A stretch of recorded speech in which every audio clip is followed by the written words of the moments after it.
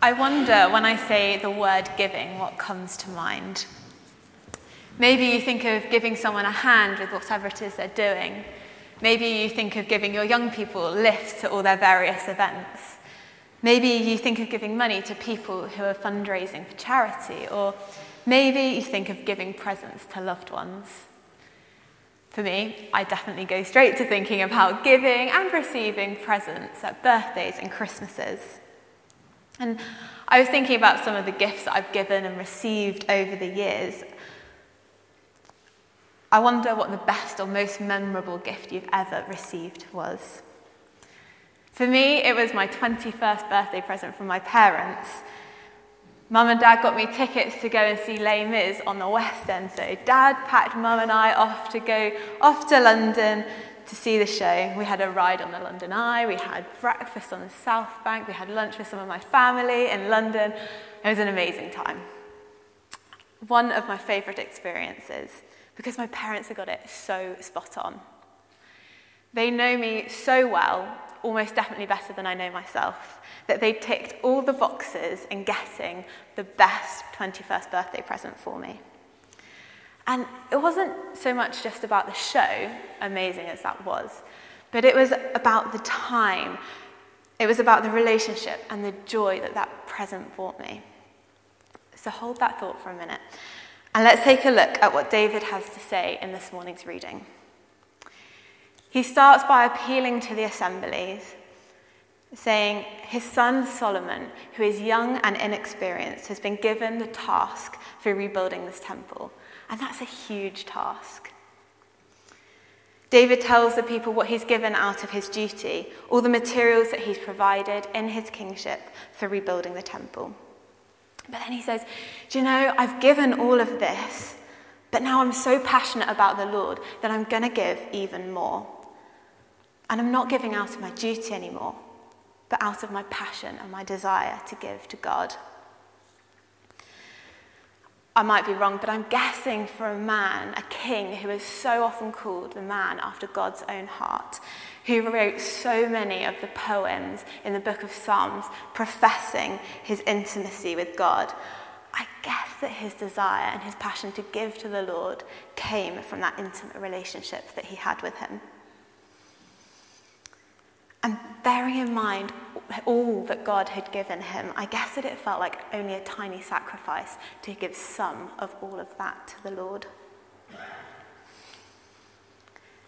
David's example of giving led other people, the family leaders, the tribe officers, the commanders, and the officials in charge of the king's work to also give. And we see that the people celebrated greatly because of the wholehearted and free giving that they were seeing for the Lord. And then David does what David does oh so well, and he says this beautifully poetic prayer, which is where I started getting really excited about this passage. Because he calls on the Lord, appealing to who he is. The Lord, the God, the Father of Israel, from everlasting to everlasting. And in acknowledging that all things in heaven and earth belong to God, David gives us this beautiful insight into giving. He reminds us that everything we have comes from God. Wealth and honor come from you. In your hands is strength and power. Everything comes from you, and we have given only what comes from your hands. In youth, we've been following along with the sermon series that you guys have been looking at here in Adult Church.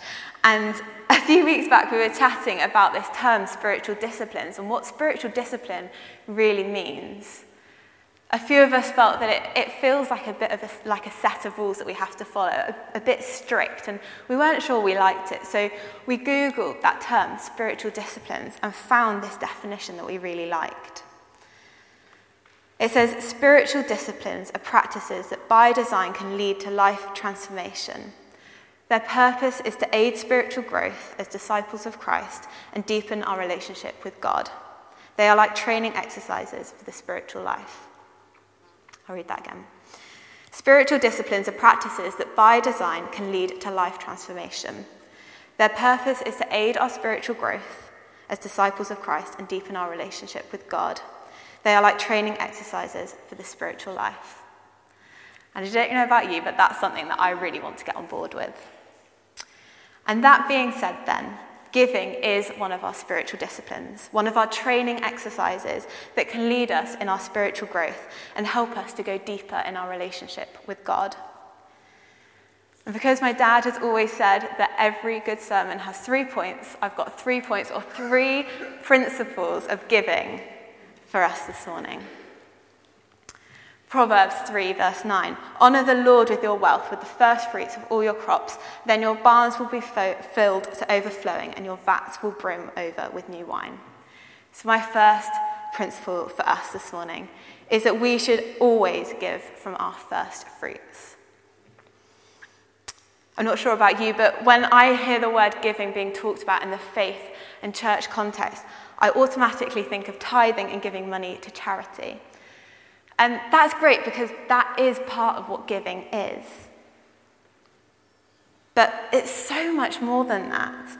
It's about giving finances, of course, but it's about giving time, giving hospitality, giving services, and giving ourselves. It's about giving to friends and family, but also giving to strangers and giving to God. This proverb, to honour the Lord with your wealth, with the first fruits of your crops, I love that language, to honour the Lord with your wealth. The inference is that in giving some of all we have, it's not just about obeying a command, but in this way, when we give, we worship God, we bless him, we honour him. In our passage this morning, David shares this revelation with us that everything that we have comes from God, and everything we give returns to his hands. He says, wealth and honour come from you. Everything comes from you, and we have given only what comes from your hand. I think when we share in David's revelation here, when we come to the realization that everything we have ultimately belongs to God, our perspective on giving changes. It becomes less a question of giving, but of stewardship.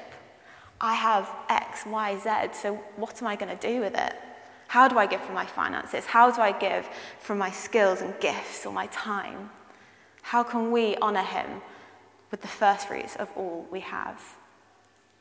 And I think that leads nicely to our second principle, that in our giving, we should reflect the way that God has given to us. And how has God given to us? Well, one of our great go-to Bible verses, John 3:16, says, "God so loved the world that he gave his one and only Son, so that whoever believes in him should not perish but have eternal life." God so loved the world that he gave. He gave us everything. He gave himself. He gave his life so that we could have an everlasting relationship with him. And if this is the way that God has given to us, are we willing to give our everything for him? We know that the night before Jesus died, he spent the night in prayer. In his distress about the suffering that he was about to endure for us, he prayed, "Not my will, but yours be done." And in spending time in prayer, Jesus was able to surrender himself to God's will. And he gave all of himself to the Lord's purposes. Likewise, we see when we look at the passage this morning that David's giving was also covered in prayer. Verse 10 tells us that David praised the Lord in the presence of the assemblies. His prayer didn't focus on his own giving, but the one who he was giving to. What does it look like for our giving to be covered in prayer? I want to reiterate here that giving isn't just about money. Giving is about all the things that we have, all the things that we are. Romans 12:1 says to offer our bodies as a living sacrifice, holy and pleasing to the Lord. This is our true and proper worship. True and proper worship isn't just about turning up to church on a Sunday morning and tithing our 10%. We know that. We've heard that hundreds of times. Worship that God delights in is when we give ourselves in sacrifice and service to him, when we put others above ourselves, when we live in surrender to him. That blesses his heart. When Jesus sent out the 12 disciples in Matthew 10, he gave them instructions as he sent them on their way. He told them to go and proclaim that the kingdom of heaven has come near, to heal the sick, to raise the dead, to cleanse the leper, to cast out demons. And then he said those famous words, "Freely you have received, now freely give." And I love the Message version of those words. You have been treated generously, so now live generously. Jesus tells his disciples that as we have received so freely from God, so should our lifestyles reflect that. Shouldn't that be such a joy for us? You might see where I'm going with that final principle, and that's that giving should be a joyful, cheerful experience for us. You may be familiar with the verse in Corinthians that says, God loves a cheerful giver. And the line that follows is that, and God is able to bless you abundantly, so that in all things, at all times, having all you need, you will abound in good work. And why shouldn't we give cheerfully when God blesses our giving so abundantly? Psalm 23 says, "The Lord is my shepherd, I lack nothing." Psalm 84, "No good thing does he withhold from the one whose way of life is blameless before him." John 10, "The enemy comes only to steal, kill, and destroy, but I have come that you might have life, and life in abundance." He is the God of abundance. Now, don't hear what I'm not saying, because I'm not saying that we should give because then God blesses us. But how amazing is it that we worship a God who never stops blessing, who never stops giving to us? We read that David gave first from his duty as king, but then his passions overflowed in his devotion to the Lord. And he tells the assembly that he has also given from his personal treasure over and above everything else he's already given. The passage then states that the people rejoice greatly in the response of their leaders, who have been stirred to give in response to David's challenge. His challenge where he asks, who is willing to consecrate themselves to the Lord? Who else is willing to dedicate themselves to the Lord in their giving today? The people celebrated because they recognized that their leaders had given freely and wholeheartedly to the Lord, and David the king also rejoiced greatly. Because when we give freely and wholeheartedly in honor of the Lord, it gets to be a joyful experience for everyone involved. Just like David gave from his passions, we also get to give from our passions too. God has given us those passions to serve him, so we can serve him through them by giving ourselves and using them. Do you love to sing? Maybe you could sing in the worship group. Maybe you could give in that way. Maybe you're passionate about coffee. I'm sure there's someone who would love for you to take them out for a coffee and give them time to chat. Maybe you love cooking. I can't tell you how blessed I felt every time someone's invited me for a meal or boxed me up a bit of what they've been cooking so that I don't have to cook sometimes.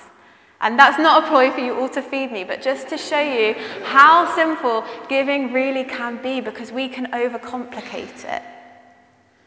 But we've been given passions for a reason. We are loving, giving beings because we're created in the image of the one who is love and who gave himself so that we could experience full, abundant life. So there are my 3 principles for us this morning. That we should always give from our first fruits. That our giving should always reflect the one who gave himself for us. And that our giving should be a joyful, cheerful experience. And thinking back to that 21st birthday present, I think it checked all of those boxes because it was the time that they gave me. It was the giving of themselves an investment for me. And it was the joy that gift gave me, and still does when I think back to it, because godly giving has lasting effects for everyone involved. So I suppose my challenge for us this morning, myself included, is what does our giving look like this morning? Are we giving from the first fruits of all we have? Because, when we give 10% of our 100%, we're still left with 90% for ourselves. Does our giving reflect the one who gave himself for us so that we could know that full, abundant life? And does it bring joy?